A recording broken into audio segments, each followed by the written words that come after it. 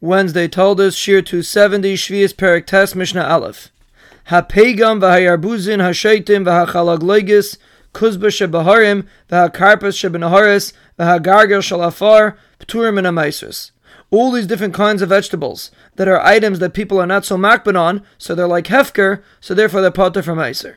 V'nil kachem mikaladim b'shvius she'en kayetze b'em nishmar. And you're allowed to buy it from anybody on Shemitah because people don't usually guard them, they're mafkir them. And usually you're not allowed to buy from someone that's chashud that he's going to guard his field on Shemitah. But these items which nobody guards, you're allowed to buy from anybody on Shemitah. Rabbi Yehuda Omer Sviche Chardon Mutarin Shalei Nechshto Aleim Avera. Rabbi Yehuda says sprouts of mustard are mutar because people are not chashud that they're going to guard them. Rabbi Shimon Omer Kala Sviche Mutarim. Rabbi Shimon says anything that's sprouted by itself is mutar. Chutz Mesviche Kruv Shein Kayetze Ben Biyarke Sadeh.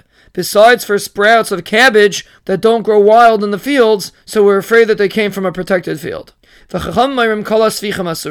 Chacham say anything that's sprouted up by itself is asur.